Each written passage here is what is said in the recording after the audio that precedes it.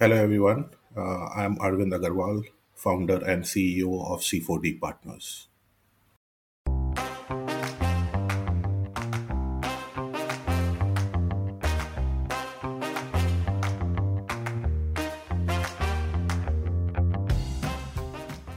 Broadly speaking, you can classify equity investors into two buckets: those who invest in public markets and those who invest in private equity. As an example, a mutual fund is a public market investor that invests in listed stocks. Private equity investors are further split into two broad buckets as PE investors and VC investors. By the end of this episode of the Founder Thesis podcast, you will have a deeper understanding of the difference between a PE investor and a VC investor, and you will also understand the mind of the PE investor. Arvind Agarwal is a veteran PE investor who is marrying his deep experience as a PE investor with impact investing, which is basically the practice of investing in companies that are creating social or environmental impact. Stay tuned for Akshay's fascinating conversation with Arvind Agarwal, in which he learns how to think like a PE investor.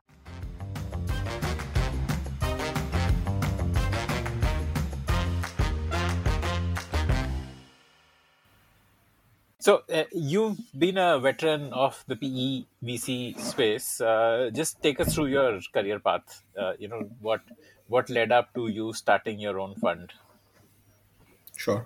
So I'm not sure about the veteran, but definitely sure about my experience in the PE space, but not the VC because, in my mind, there's a very clear distinction between the two strategies. My journey started quite some time back, Akshay. I was 15, and I come from a moderately economic background and from a very small town called Purulia. And at the age of 15, things were financially not looking that great, and I was looking for an escape route. And that's where I stumbled upon an English newspaper. And the front page of that had a article about a private equity firm. I don't remember the name. I don't remember the name of the person, the picture I saw. But that person looked, quite happy to me and rich. And at the age of 15, these are the two things I wanted. I wanted to be happy. I wanted to be rich. This was the era, no internet. And in my mind, I decided I'll be a private equity professional. Didn't know how. Fascinating, fascinating. And the I'd like journey. to share one quick anecdote here. I have interviewed another VC fund founder, and he had a very similar story that he watched Pretty Woman, and the character of Richard Gere in Pretty Woman is like a PE fund guy, and that is what influenced him. So this seems to be some sort of common theme between people who get into the PE VC space. Yeah, this was the era we didn't have access to English movies, so maybe I would have been inspired much before than the age of Yeah. 15. But yes, the Yeah. journey started from there. It's been 28 years now. Wow. Okay.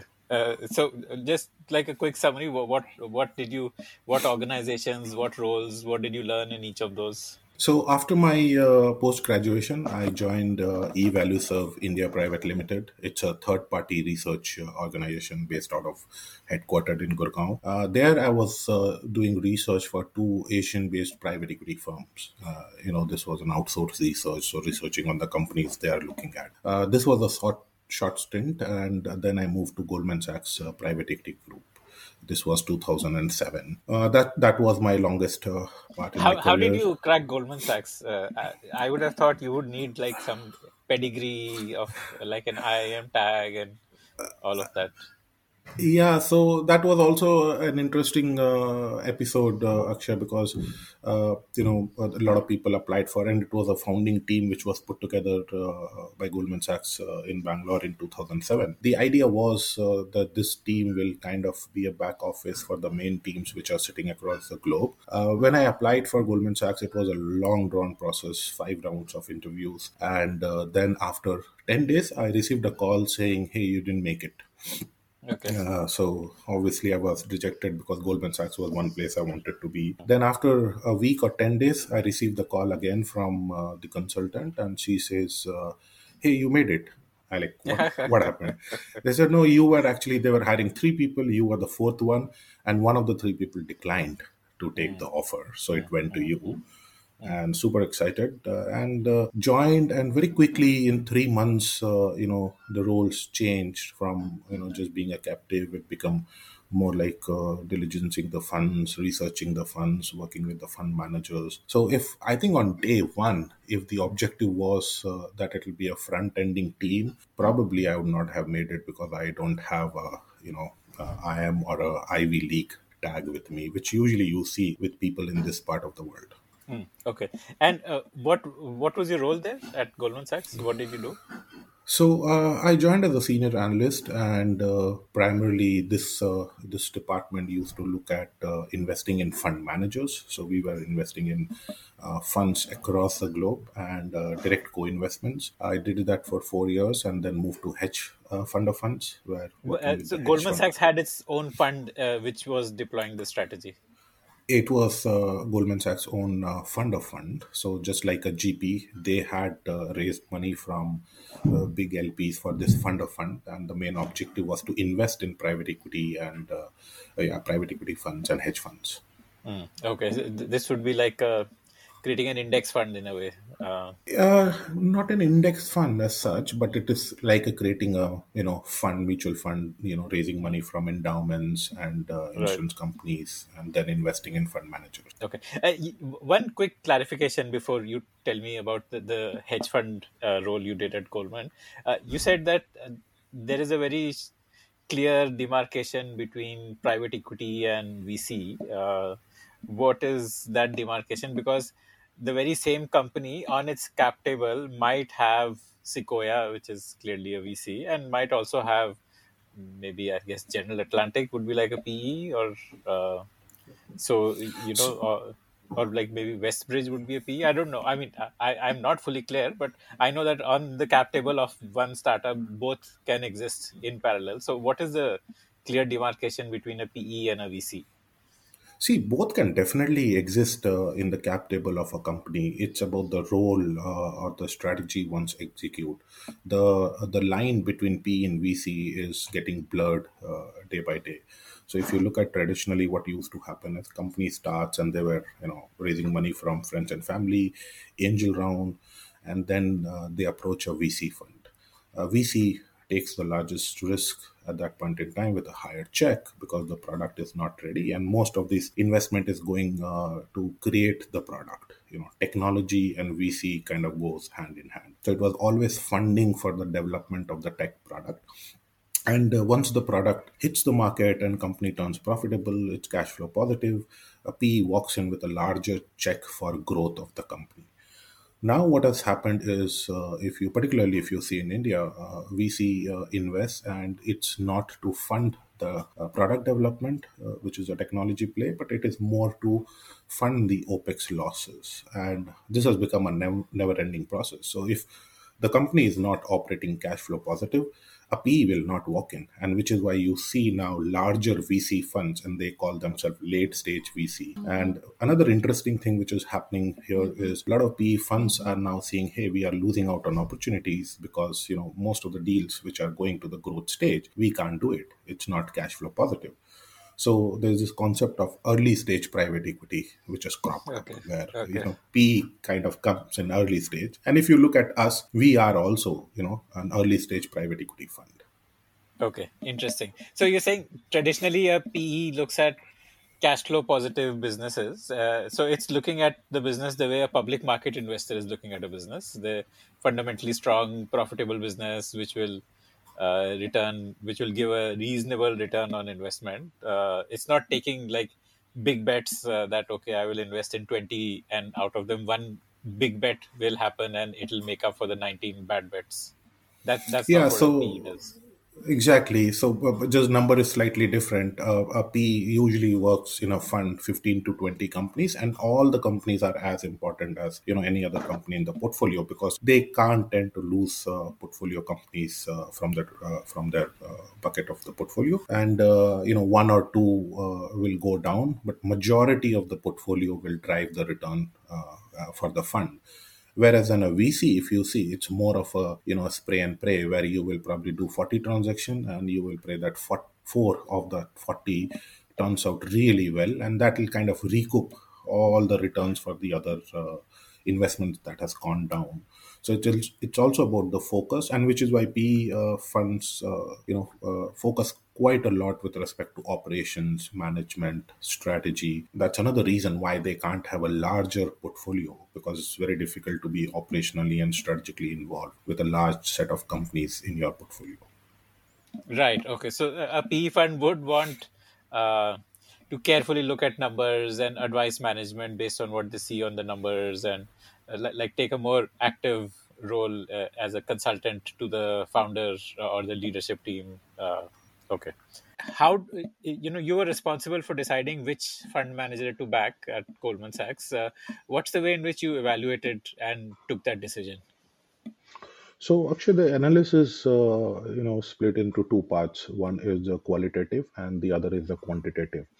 On the quantitative, we look at the past performance. There is a lot of slice and dice which is done with respect to the portfolio companies of the previous funds to understand which partner, which geography, which sector, which strategy kind of worked for the fund and against the fund, and a lot of those type of analysis is done, including value creation. So, unlike a VC fund in private equity, it's all about the operational efficiency and the operational growth. So, we do something called value creation analysis, where we try to understand how the value was created in the company. Was it by increasing the EBITDA, or is it just by reducing the net debt, or it is just increasing the multiple of EBITDA or revenue that we are using? So a lot of those type of quantitative analysis happens, and then qualitative, to understand the market, the strategy which the fund manager is executing, the team strength, things like that.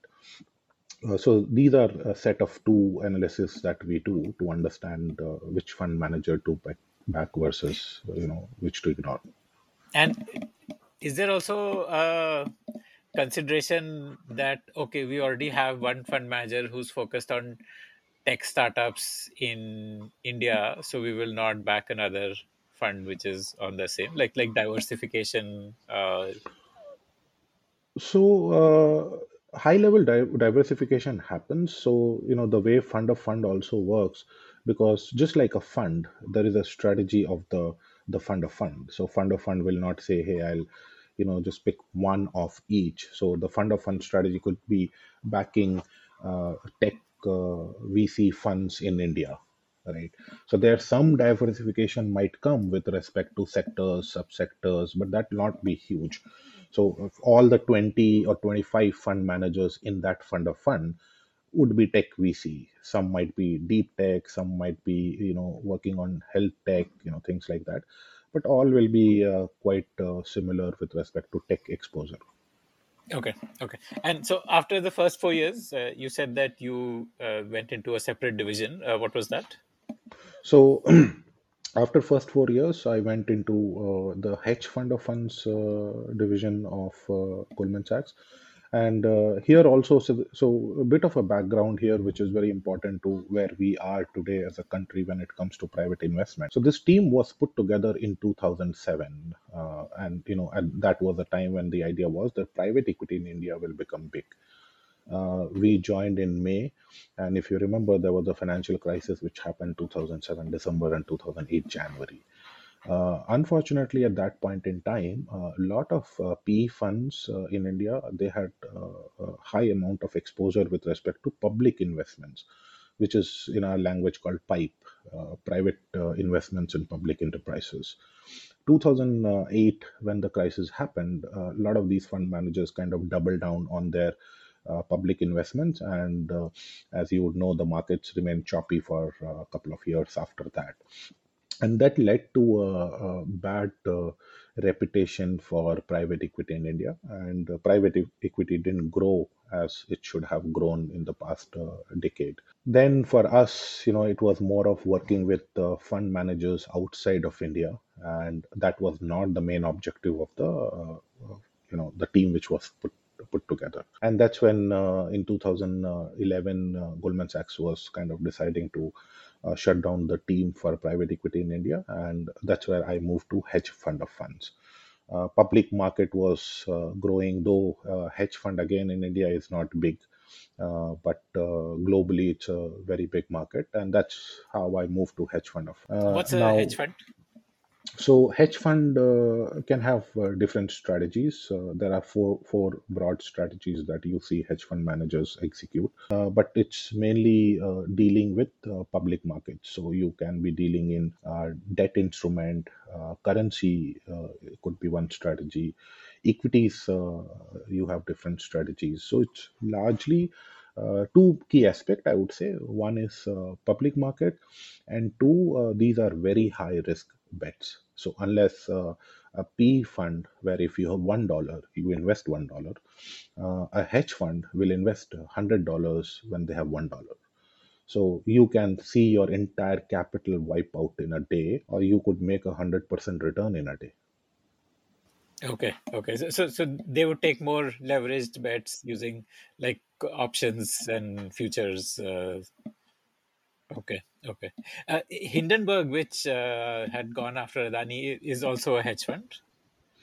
No, it's not a hedge fund. It's more of a, I don't know, it's a mixed terminology you can give them, because one, they call themselves a research organization where they kind of do these type of research, but Hindenburg, they actually take an exposure before making the research public. So there is a vested interest as well, right? So they don't do typical hedge fund work, but this what happened on the Adani episode. This is more of a, you can do better research, but before you make your research public, you will take your own bet. So you also gain advantage, not just because of the research, but also the market sentiment that you are creating. Okay, okay, okay. Plus, it gives you skin in the game in a way. Like your research will be seen as more credible if you're putting money behind it. Yeah, but hedge fund managers, on the other hand, they have their own research when they take their bet, but they never make that research public. Okay, got it. Okay, okay. I think there was another Wirecard in Europe. I remember reading an article about how a hedge fund ultimately kind of exposed them. They had done deep research and discovered that Wirecard was a fraud. Yeah, Yes. hedge fund is a, I don't know how to what should be the right word, but it's a very difficult and sketchy business as such, because of the strategy they follow and the type of returns they make. I mean, they're not one. There are many instances in the past which has happened where hedge funds are total fraud with respect to how they operate and all, and not all hedge fund managers, right? But the probability of something happening wrong is quite high, given how close they keep the cards to their chest about their strategy, what they are doing, their transactions.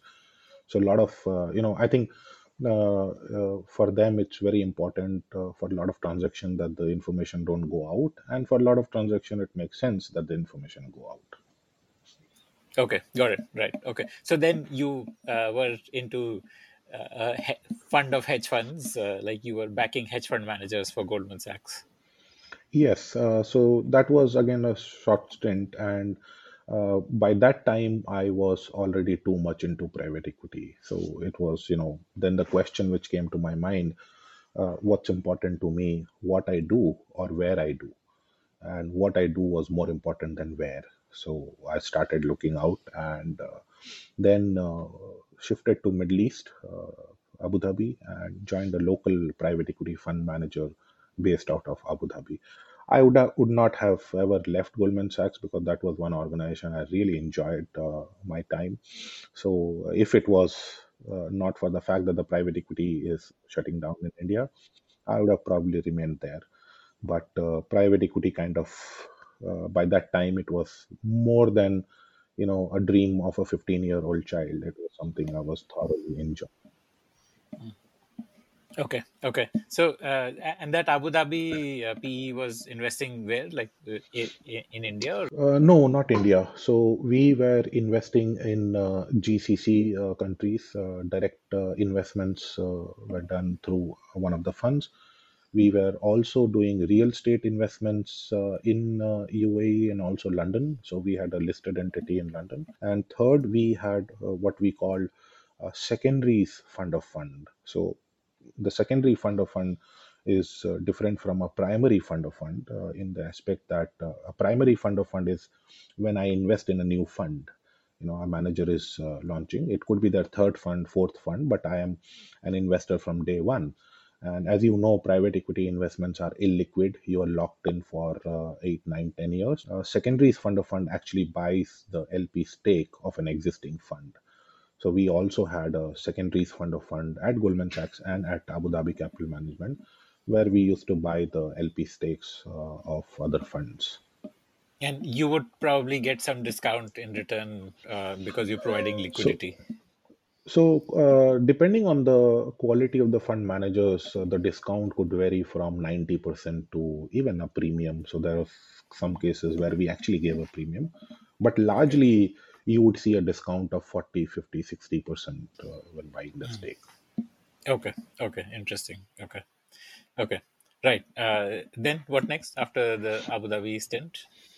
So again, it was a short stint because though I was enjoying my work, but the work culture in UAE is something which I was not able to gel well. And after some 13, 14 months, I decided I was quite done. It was almost 8, 9 years, and P space is it takes a toll on your health, be it physical or mental. And I was at a stage in life where I was like, I've already worked for 16, 17 years. 8 year was equivalent to 16, 17. I said, let me go back to my hometown and try to do something of my own.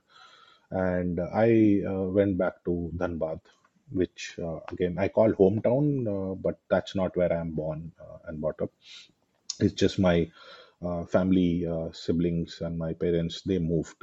I was born in Bengal, so I moved to Dhanbad and I started a rural BPO. So I went there and I, kind of started looking around what to do. Realized there's a big population of youngsters who are graduates, who are engineers, and they are working in Calcutta. And at that time, most of these people were getting a salary of 15,000, 12,000 a month, where almost 60, 70% they were spending on food and housing. They would have any day wanted to work in their hometown where their families are and work for as 5,000, 6,000, 7,000. And these people were computer literate, so easily they can do conversion work, non voice processes. So I started that, and it was a total failure. 13 months I tried to establish a business, yeah, but didn't succeed. And Was it after, that you were not able to get business, or was it that you were not able to execute? so it was mix of challenges, Akshay. One, I was a single person, kind of do everything with respect to operations, business development, getting new clients. The business community, or the way business work in Eastern India, is very different than what we are used to. Right, being in the PE space all my career at that time, there are certain level of expectation, there are certain level of commitment which are not to be said. Eastern India is a very different business community. So that was But also one you of the. you could have got business from even an Airtel or any national player, because this is like. Yes, we were actually. I was trying all those things. In fact, that was a time when post office digitization was happening. So all the post office records were getting digitized. FIRs were getting digitized. Unfortunately, all these contracts you can only get as a subcontract. You're not a big player to get a main contract. And when you get a subcontract, which is what I had, you are dependent on the main contractor with respect to your payment. And the way they take decisions with respect to how much they are going to pay you and when, and whether they are going to pay you or not, it's very different business.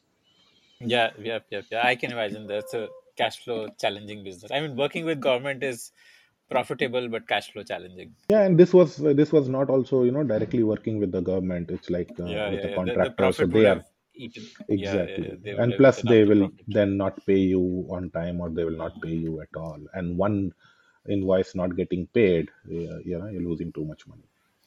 Right. Okay, got it. Okay. So what then, like, once you tasted failure?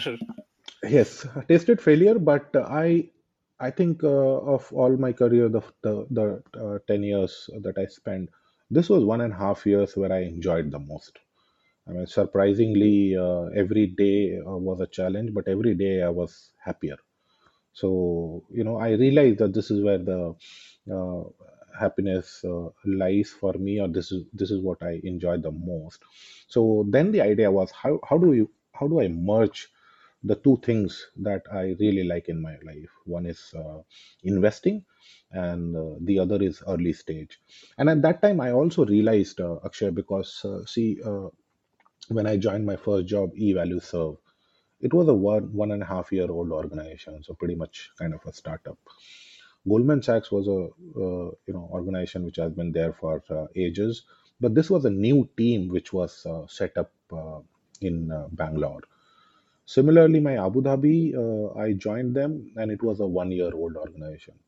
So somehow I was in that zone of 1 2 years type of older organization or team, and that's what I realized when I failed in my venture, that this is one space I enjoy.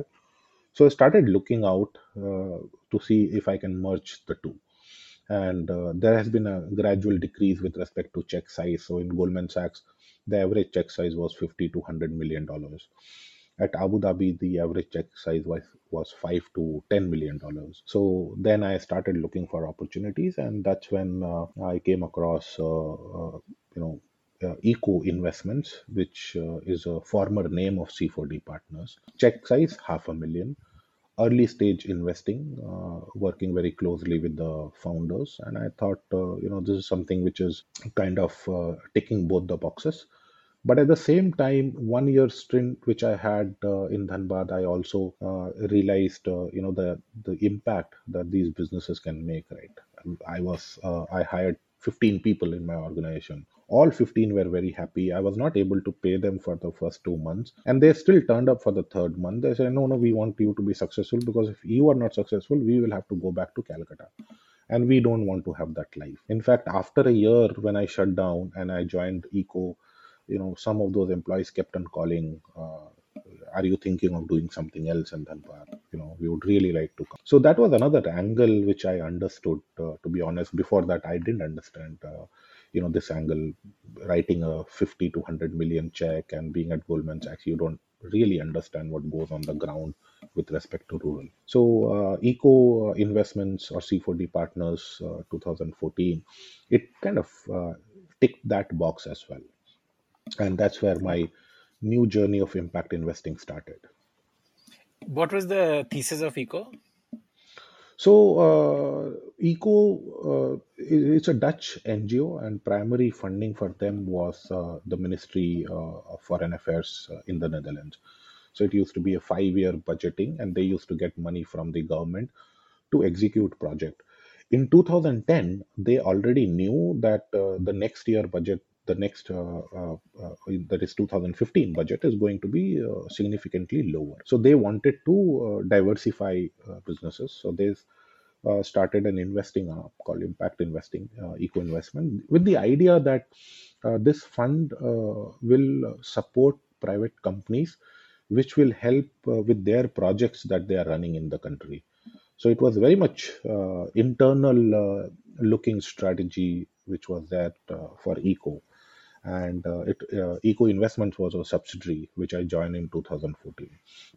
However, soon we realized this is not doable. Investing has to be disciplined, and it has to have its own autonomy.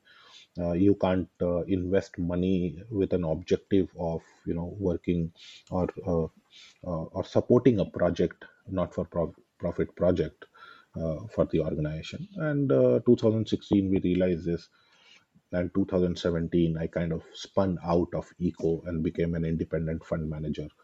That's where the name changed to C4D Partners, or Capital for Development Partners. And what does it mean to spin out? Like, you bought out their share, or like, what does that mean when you say you spun out? Yes, so basically 100% ownership earlier was with Eco Corporation, and then I kind of bought out the shares, and it 100% shareholding came to the team. Okay. And you had other co-founders with you. Yes, so I had other co-founders from the Netherlands, who were part of Eco Corporation at that time, and they also, so the entire team kind of came out, and me and my partners kind of acquired the shares. Okay. And I'm guessing this would have been nominally priced. They would have. Nominally price, yes, Right, right. Because their goal is to make it a success rather than to uh, get a return on. Got it. Okay, that's okay. correct. Yes. And some corpus also came along with that. You had a Yes, corpus to so invest. before that, we were investing from the balance sheet of Eco Corporation, and at that time we also kind of realized, because we were trying to fundraise in that fund which was there by Eco Corporation, and there were three challenges we realized. So it was, at that time, it was a global fund. We were investing in Africa, Latin America, South Asia, Southeast Asia.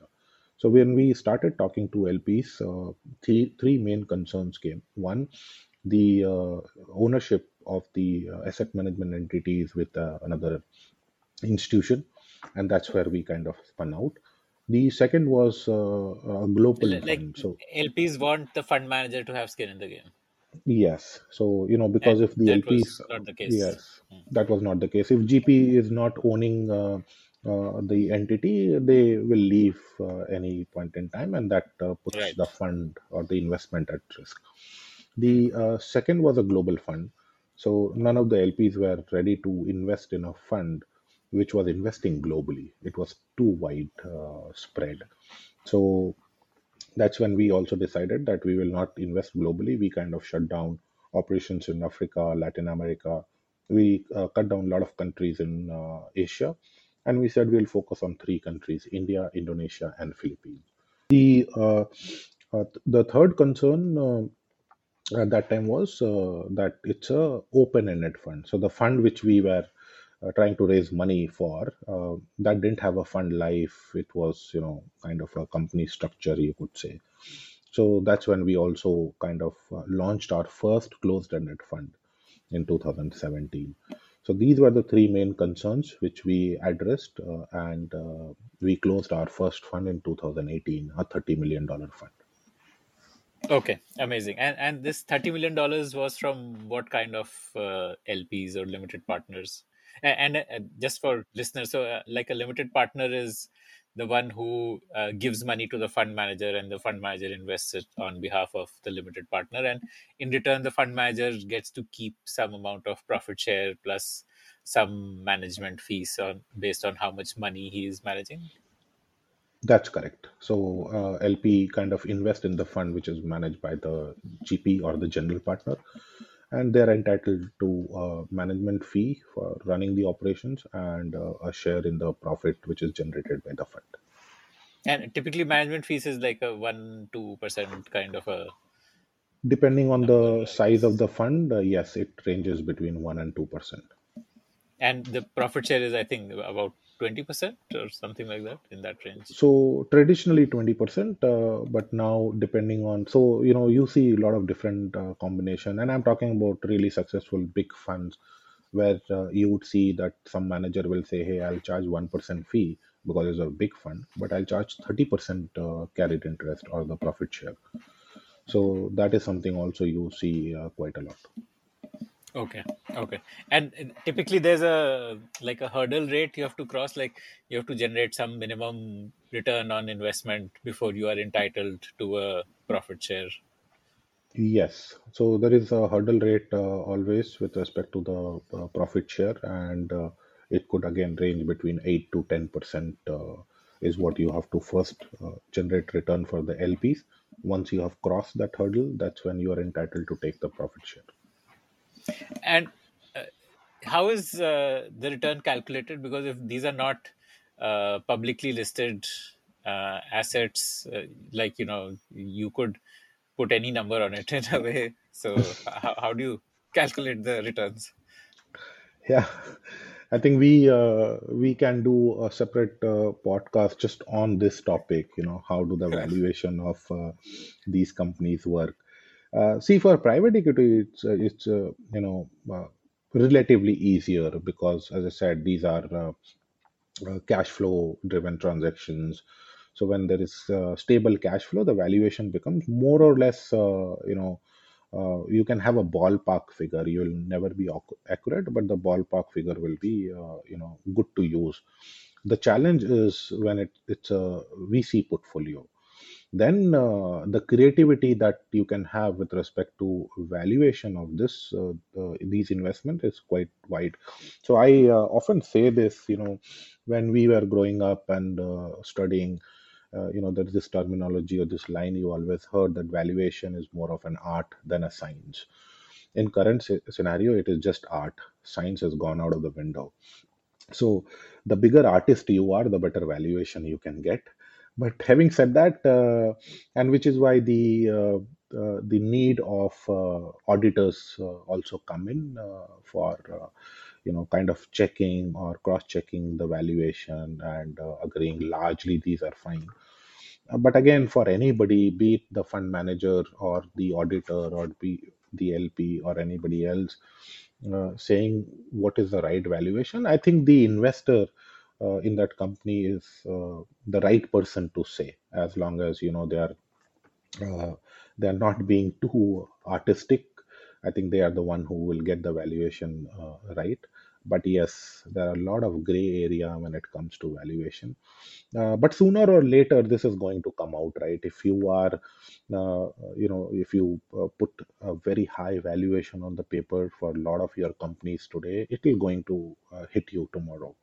So it's not like you'll get away with it in the short term. Maybe you will get away with it, but in the medium to long term, it will bite you back. And if, as an LP, for example, when we were talking about my Goldman Sachs days, as an LP, if I see that this is what is happening for the all the funds in the past for that fund manager, so that is also an underwriting condition that we look at, that okay, this manager has a habit of allocating a crazy amount of valuation in the past to have a high NAV. So yeah, that also works for your longer term, where it will not help you. Okay, got it, got it. So this 30 million that you raised for your fund one was from what kind of LPs? Indian LPs, or did you go global? And what Mm, was the? And this was like an impact investing focused fund. So you would have pitched to LPs that your money will create impact. Yes, so see, so first maybe LPs were non-Indian because this fund was registered in the Netherlands and it would have been difficult for Indian LPs to invest. We raised money from Dutch DFI, Dutch Good Growth Fund. Eco Corporation also became our LP in the fund, and the third LP was Finchurch Aid, a fund by Finnish government, and the fourth was Investing for Women, another fund by Australian government. So these were the four investors that joined us in our journey. For me, because I came from a private equity background, and the first 4 years in the space, I kind of observed what is happening and how the space is shaping up. So this is what I noticed. When I joined in 2014, this was my first exposure to impact investing, and that time the shift was happening from not-for-profit or grant making to impact investing. A lot of organizations were kind of reorganizing themselves to do impact investing. However, a lot of underwriting at that point was still done by people from the not-for-profit sector because the space was not big, the salaries were not high, and a lot of professionals in the investing space didn't wanted to join. In fact, when I also joined in 2014, I took a 70% cut on my 2 years salary, which was 2 years back. So that time I realized a lot of underwriting is happening with respect to project perspective, 3 years, 4 years vision, and that created an issue with respect to one, that the social enterprises or impact investing is not scalable and it is not profitable. The only sector which proved with respect to performance was financial inclusion. That got money from grant, impact, commercial investor, went for IPOs, and now you see financial institution or investors in financial institution are kind of repeating what has been done and trying to make money. But And this this was a you're talking period. of MFIs. MFIs, yes. Hmm, hmm, hmm. And Right. Okay. so which is why that was a period 2014 to 18. I also saw LPs or investor forcing the GPs to move beyond financial institution or MFIs. That's when other sectors open up, like agriculture, education, healthcare. Now, unfortunately, by that time you saw a lot of professionals coming in, and a smaller fund size, and it was all early stage investing. And by default, the strategy these funds adopted was that of a VC. Right, so we'll invest in this many companies. It was more of underwriting with respect to top line and not cash flow positive. See, these companies are not going to raise money every year. When you are working on bringing about systematic change to something, it takes more time. And this is not like all of a sudden tomorrow you'll start getting commercial capital. So that kind of created an issue where scalability and exits were not happening in all these sectors, and which is where the shift all of a sudden became a VC type of play, and then everything has to have technology. So there was no talk about education as well, edtech. There was no talk about healthcare. Now it is health tech, and so on and so forth. When we did our fund, what we wanted to prove with respect to strategy was that to be successful in India in early stage investing, particularly when you look at impact investing, you have to adopt more of a private equity approach than a VC approach. So, our all our underwriting was from a private equity lens. The companies might not be profitable, but they have clear path to profitability in the next 12 months. And then there is a balance between growth and profitability. It'll take more time, yes, but we are not going to lose companies because they are not financially sustainable, and which we were able to prove. So the strategy was completely woven around how do you execute a portfolio.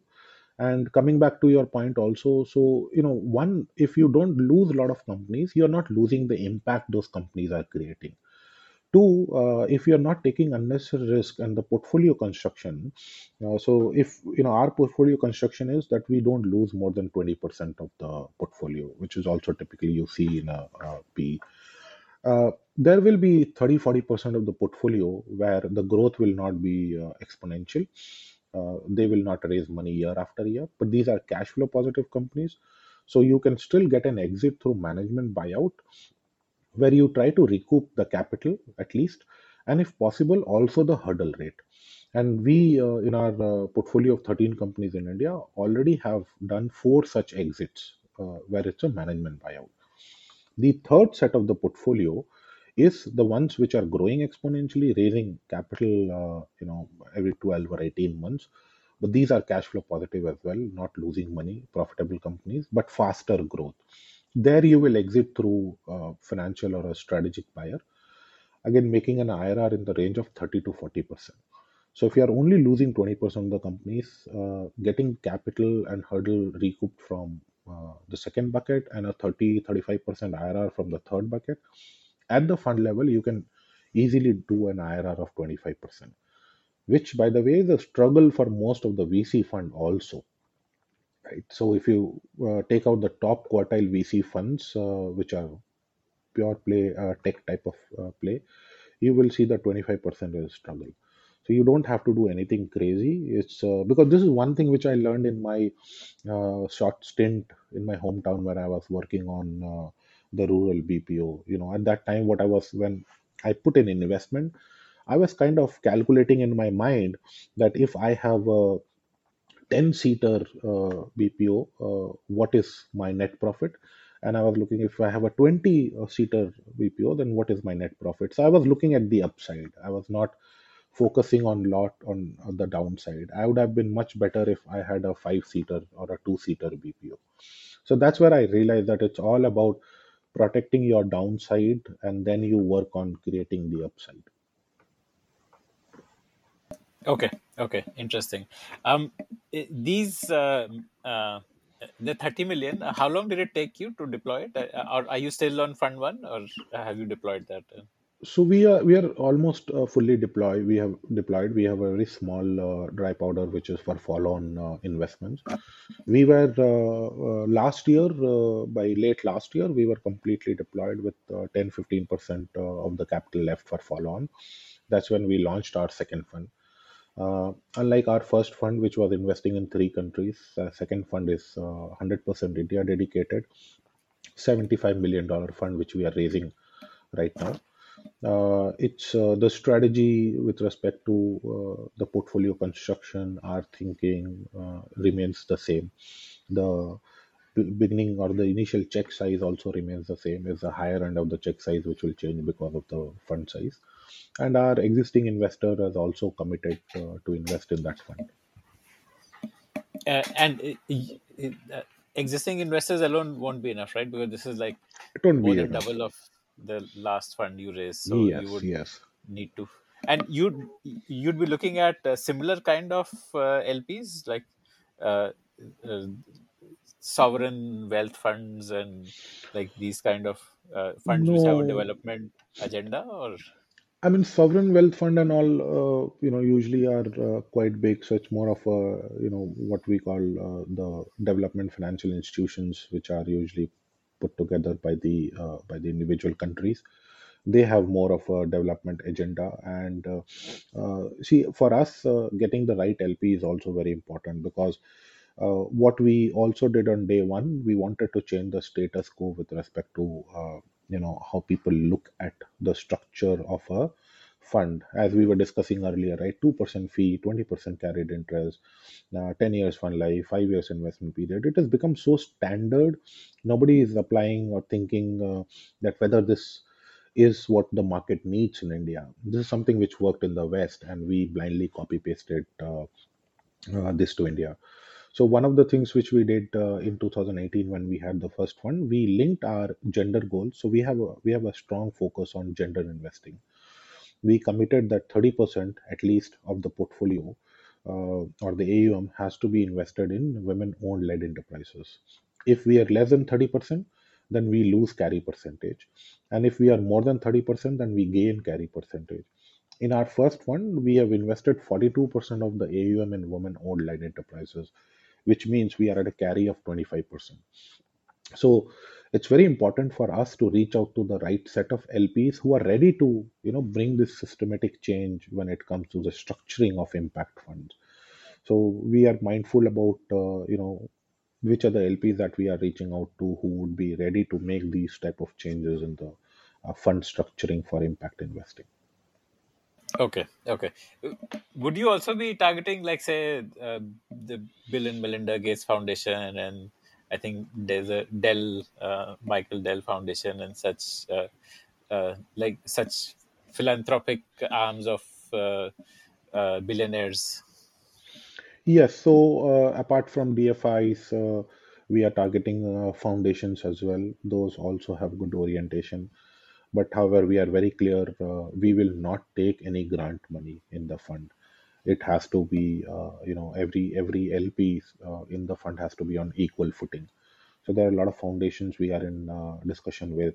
As a next step, once we have had the first closing, we would also like to see the Indian family offices join, because that's another big pool where the orientation of impact investing is still not there. Because if the family offices don't start looking at impact investing, then I think the impact funds will be largely dependent on foreign capital, which is not the right thing in the longer term as well.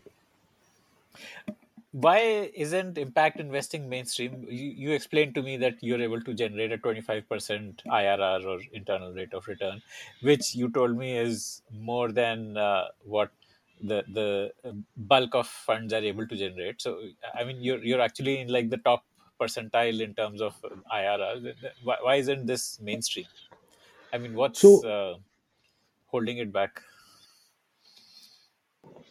Multiple reasons, Akshay. As I said, there was this period between 2014 to 2019 where a lot of money flew into impact investing, and the way it was executed earlier, didn't turn out well. And I call those teething problem.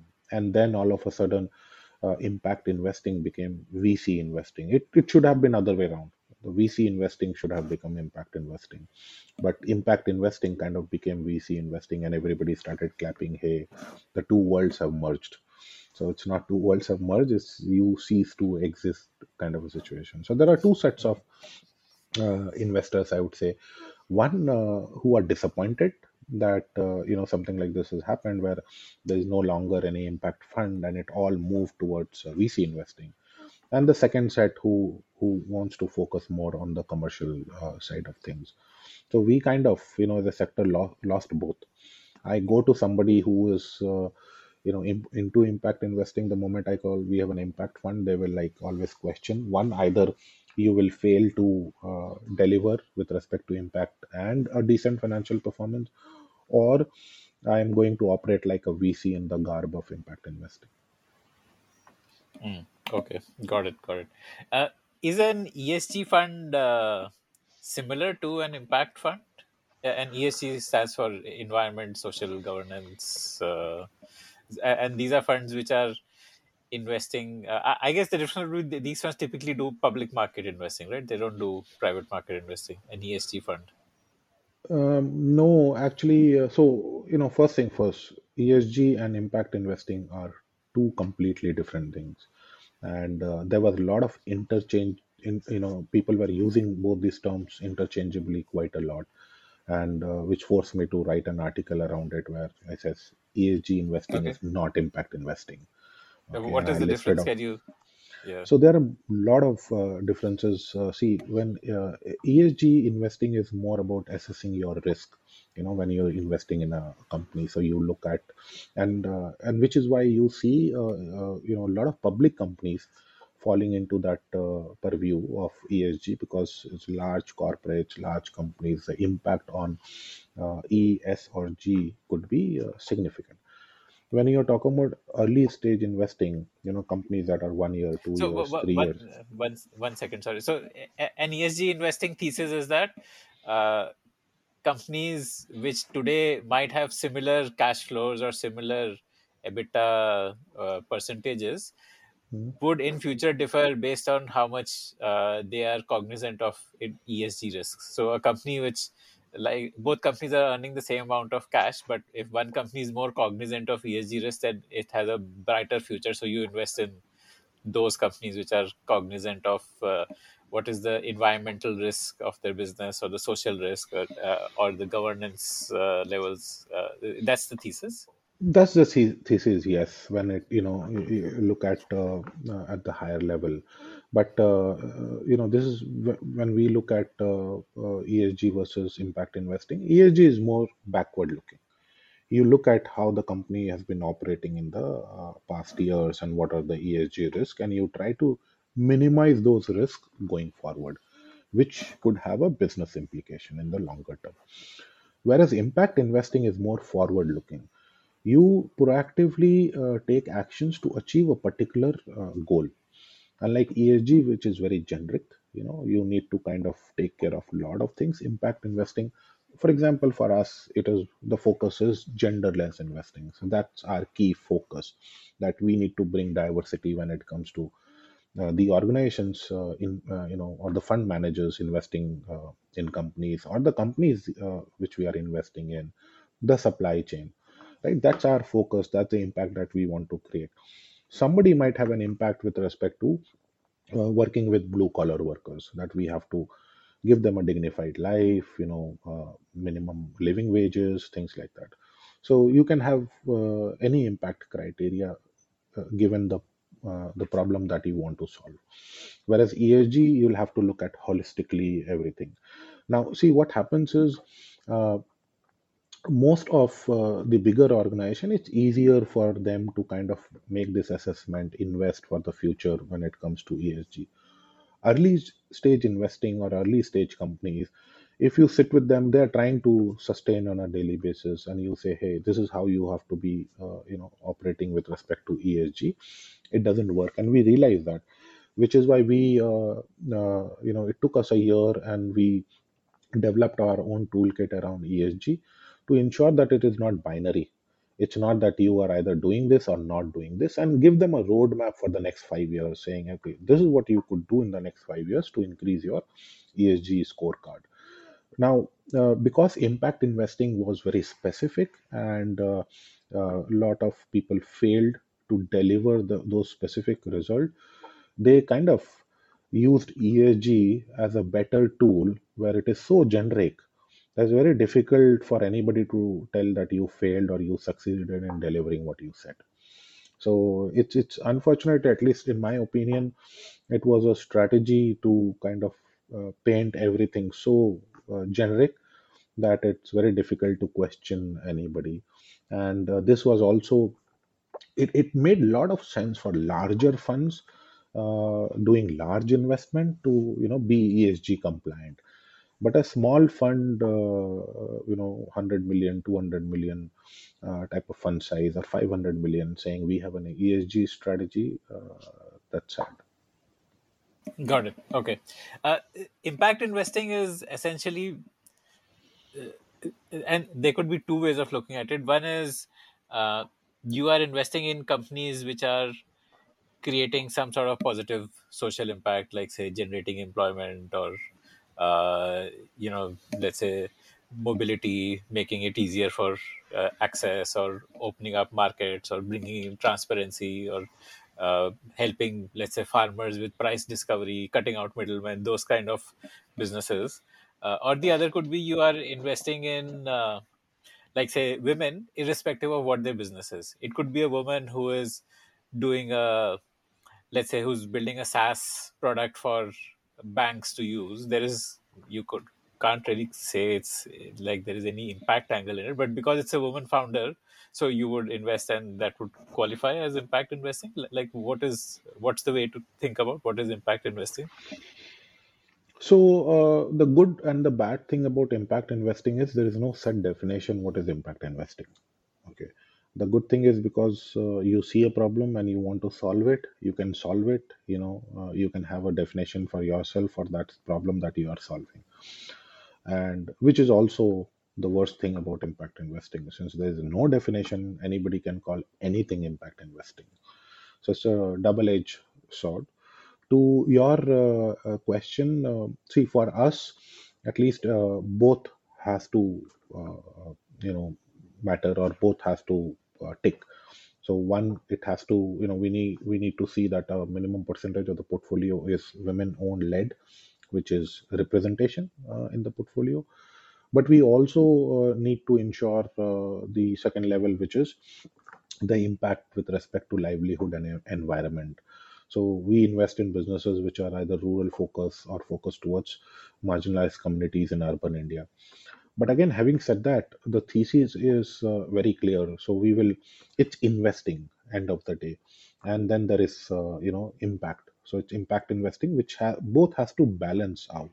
So the way we have looked at things, Akshay, is if you are able to find a business model which is solving a societal problem, and the business model is woven around a societal problem, so that both are inseparable.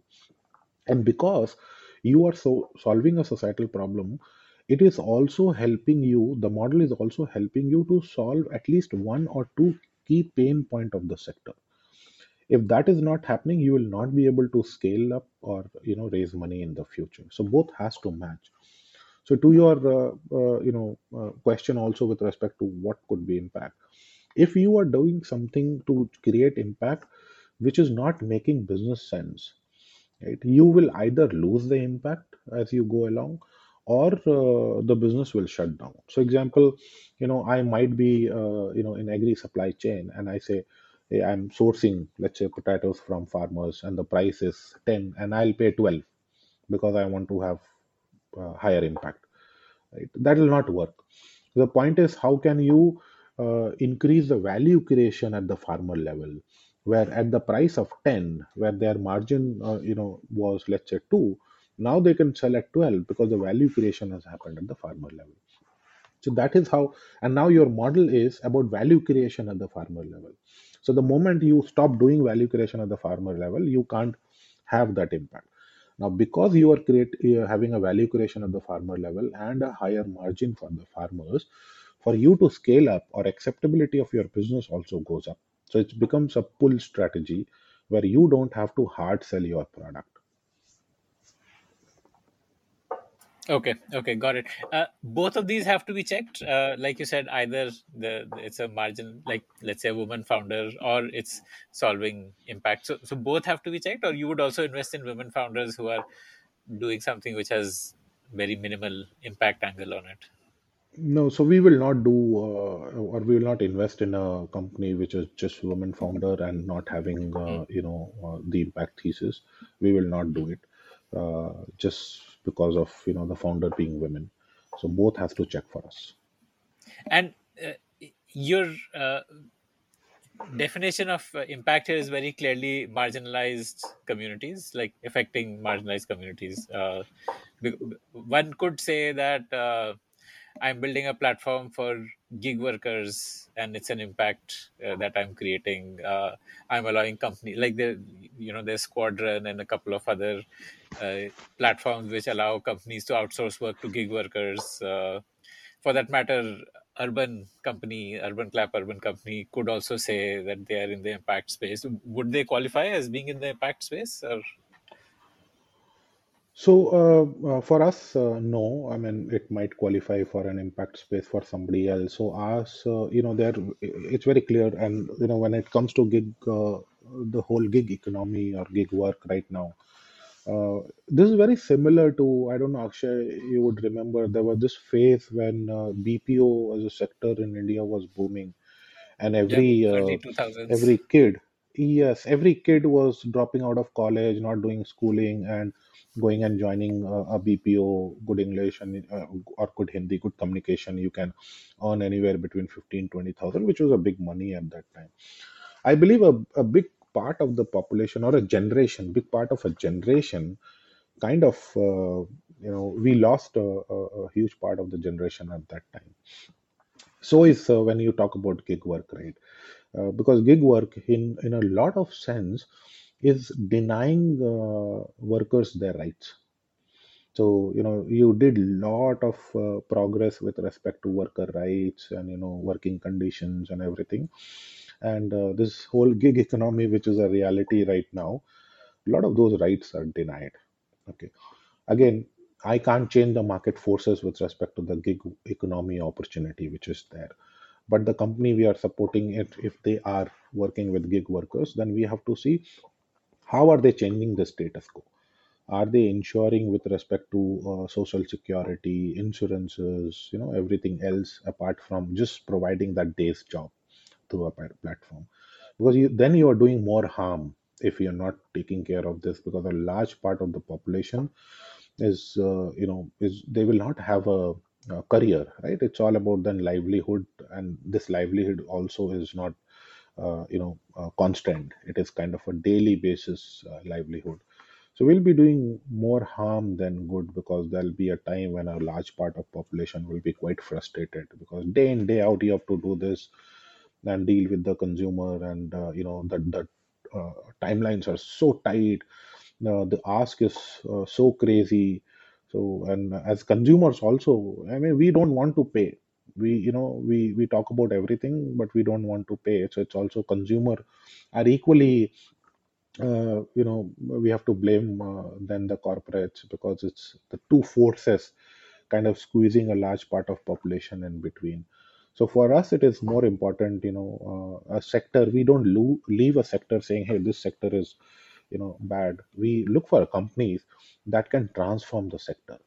So is, for example, waste management, right? Waste management is a sector which is notorious for women exploitation and child labor. So does that mean that we don't invest in that sector? We have to actually invest in that sector, but find companies which are changing the status quo and work with them for longer term to bring about a necessary change in a particular sector. And so is gig economy. Can you give some examples of companies which you have invested in and how they reflect your thesis? Sure. So I'll give you a couple of examples, one from the urban side and also from the rural side. So from urban side, we are invested in a company called Miracle Couriers. They are into last mile for e-commerce players. Now, most of the people who work at Miracle Couriers are people with disability, and most of their delivery persons are deaf and mute. Now, if you look at so the thesis which I said, right, the business model has to be around a problem. So people with disability, they don't get livelihood opportunities. They're not hired in corporate. Now the founder here realized that last mile delivery don't need a lot of communication. Somebody comes to your home, rings the bell, leaves the packet or hand over the packet to you and goes away. There's hardly any communication that happens. So why do you need to have why can't you have people who are deaf and mute for this role now? So then if you look at the last mile delivery as a sector, you see that the sector has grown significantly over the years, but most of the companies are still losing money. It's a bleeding business as of now. A couple of reasons. One is, the large reason is attrition rate. The sector has grown, taken so much money, and then you have to all of a sudden have 100 new centers. So a lot of poaching happens, right? And the salaries has been it's not salary, it's per day based on the package for delivery boys have been increasing, so which is leading to squeezed margin. Now our thesis from the sector perspective is, in the longer term, be it Amazon or Flipkart, there will be product standardization, there will be pricing standardization.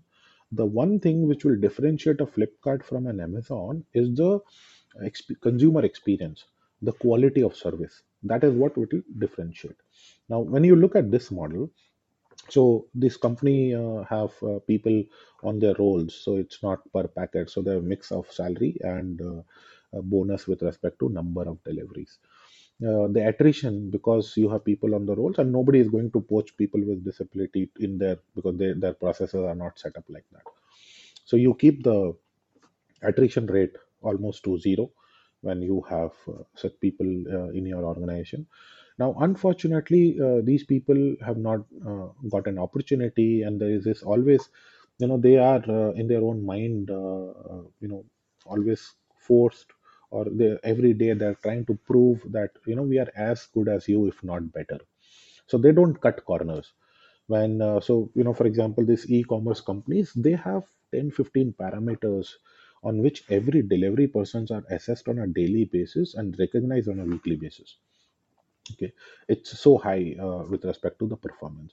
And these people don't cut corners, unlike you have had your experience, I'm pretty sure, when you receive a message your package is out of delivery, and in the evening it says, sorry, you were not at home and we missed the delivery, and you were very much at home. They just logs in saying, because couldn't deliver today, they'll not do that.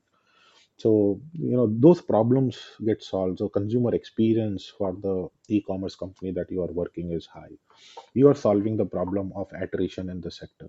So for example, a center for last mile delivery, and that becomes profitable at 1,000 deliveries per day, just for example, this company becomes profitable at 650 deliveries a day.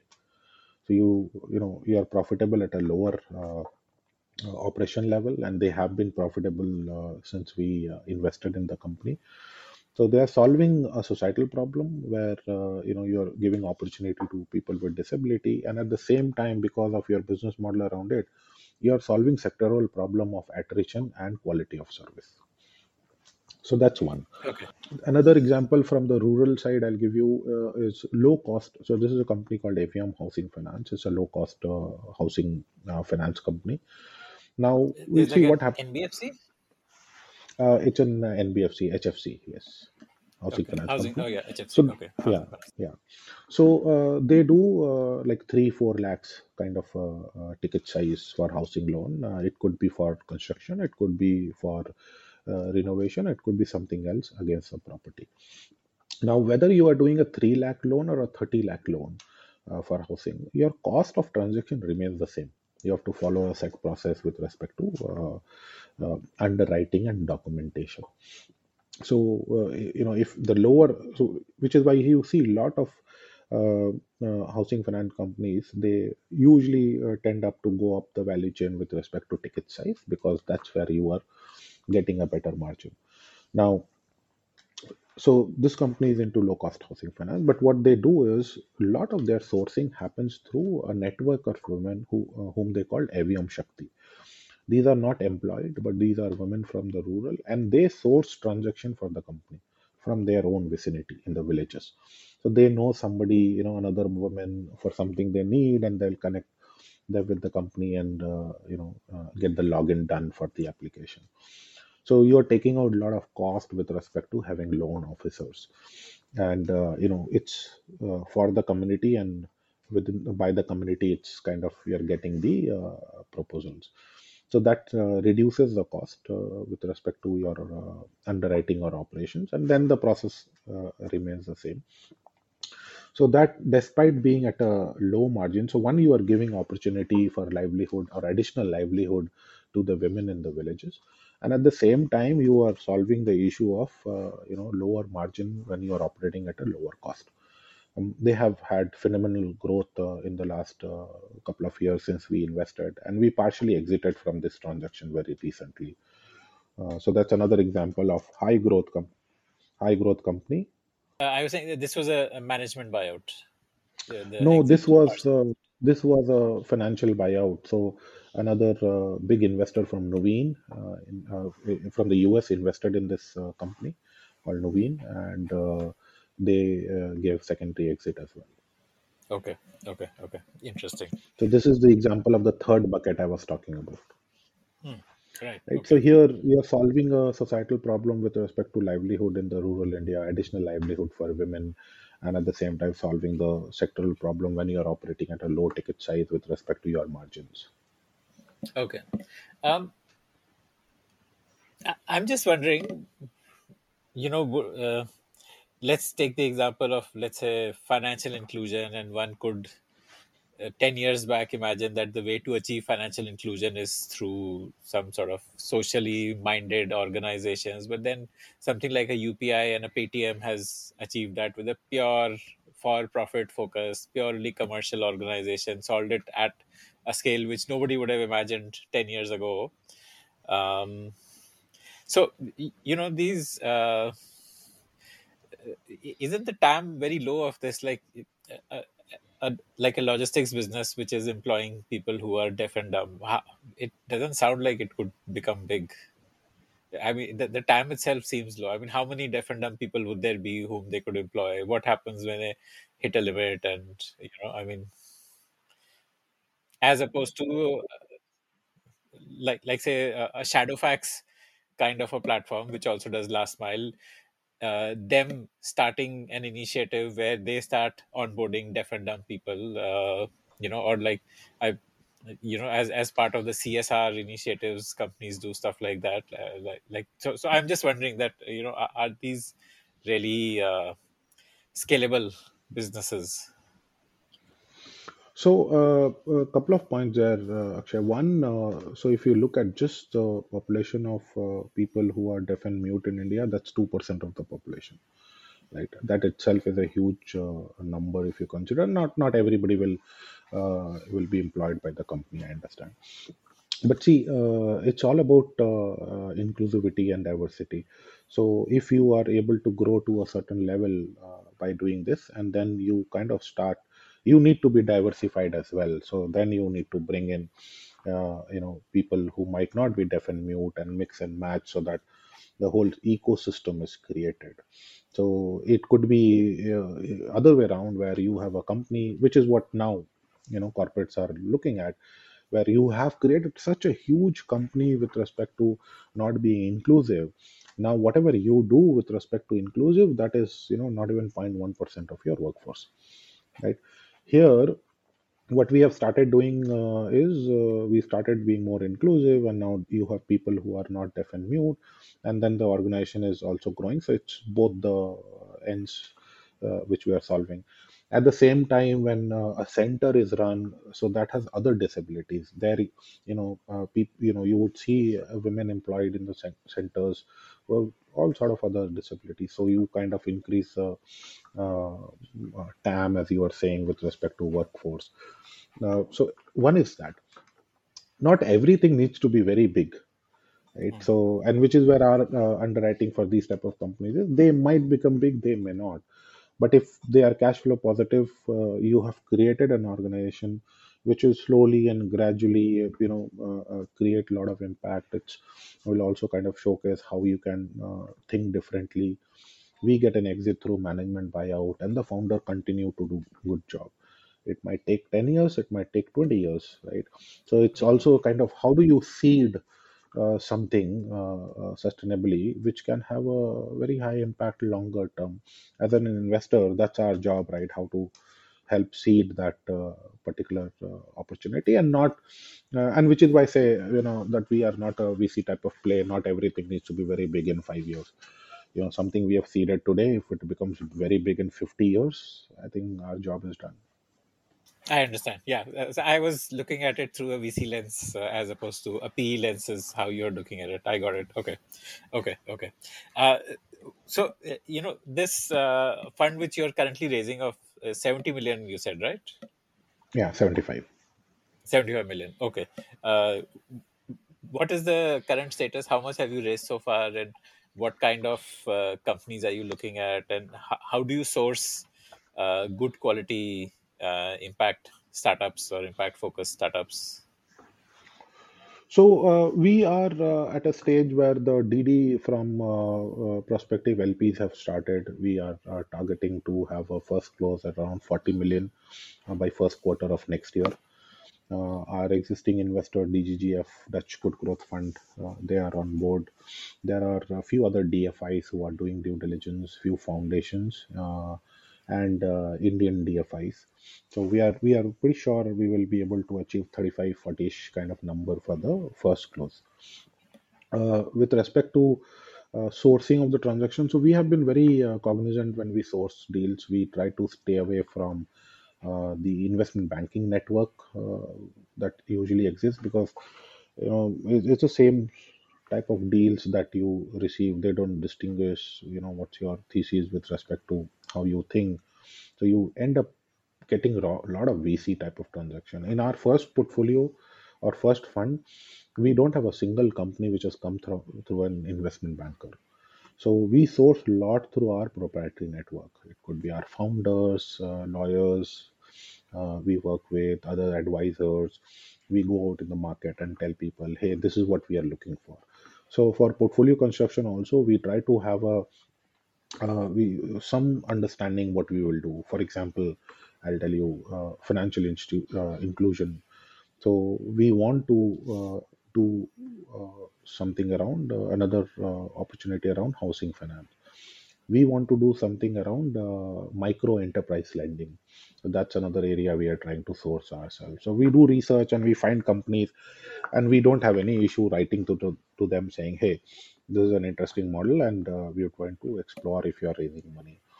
Similarly, we know on the waste management side we are going to get some exposure, be it electronic waste is one area that we would like to explore. So we have those preferences, and we try to proactively source transaction from the market. Some of the deals, interesting deals that we are looking at apart from these, one, we are looking at a company which is into skilling, training, placement of people with disability. So they help corporate become more inclusive and diversified, and they identify people, train, and they also keep the people in their roles as an outsource team. Once corporates see that, hey, everything is working fine, they can bring them in house. That becomes a recruitment process. Then again, would it be a very huge company? No, but again, these are something which is helping. If they are able to help 100 corporates, 200 corporates to become inclusive, the systematic change that you have brought it in the sector will be high. This will be again a cash flow type of underwriting. Would there Mm. be a strategic buyer tomorrow coming and buying us, or not necessarily? Would we be able to do a management buyout? Definitely, right? So a lot of these type of transaction also we are looking at, which are working for systematic change, and we understand that will take a lot of time. Okay, I understand. My last question to you, you know, do you have any advice for a founder who may have an idea to do something in the impact space? Any advice for how she should think about building? What stage should she come to someone like you?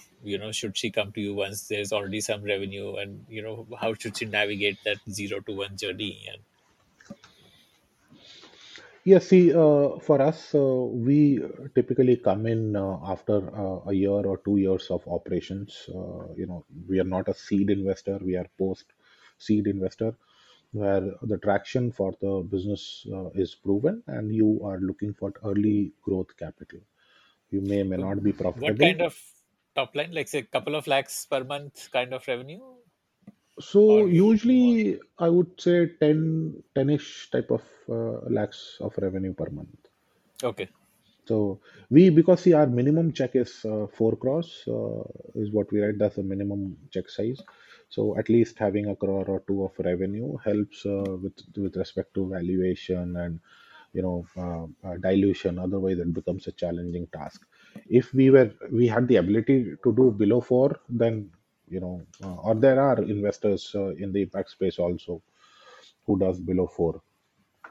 So for them, you can go there, but for us, it is a couple of crore of revenue. Uh, the advice which I'll give is, with respect to how you are thinking about the business, because we have seen a lot of companies, as I was saying, when you need to understand what is the innovation in the business model. Technology is required everywhere. Don't make the technology the hero. The hero has to be your innovative business model, which is woven around a problem, and it should be inseparable. If you are trying to do anything which don't make business sense with respect to impact, you will lose either of the two. And also think of how is this model solving at least one key pain point of the sector. Otherwise, scalability is going to be an issue. So these things need to be put in place rightly with respect to investing. Because a lot of companies, I'll tell you, come to us and saying, "Hey, you are an impact investor. Why do you talk about valuation or return or exit?" That's another area you need to understand. It's investing end of the day, and don't have a story which is just impact, or don't have a story which is just financial return. It's all about how you can balance the two. And that brings us to the end of this conversation. I want to ask you for a favor now. Did you like listening to this show? I'd love to hear your feedback about it. Do you have your own startup ideas? I'd love to hear them. Do you have questions for any of the guests that you heard about in this show? I'd love to get your questions and pass them on to the guests. Write to me at ad@thepodium.in. That's ad@thepodium.in.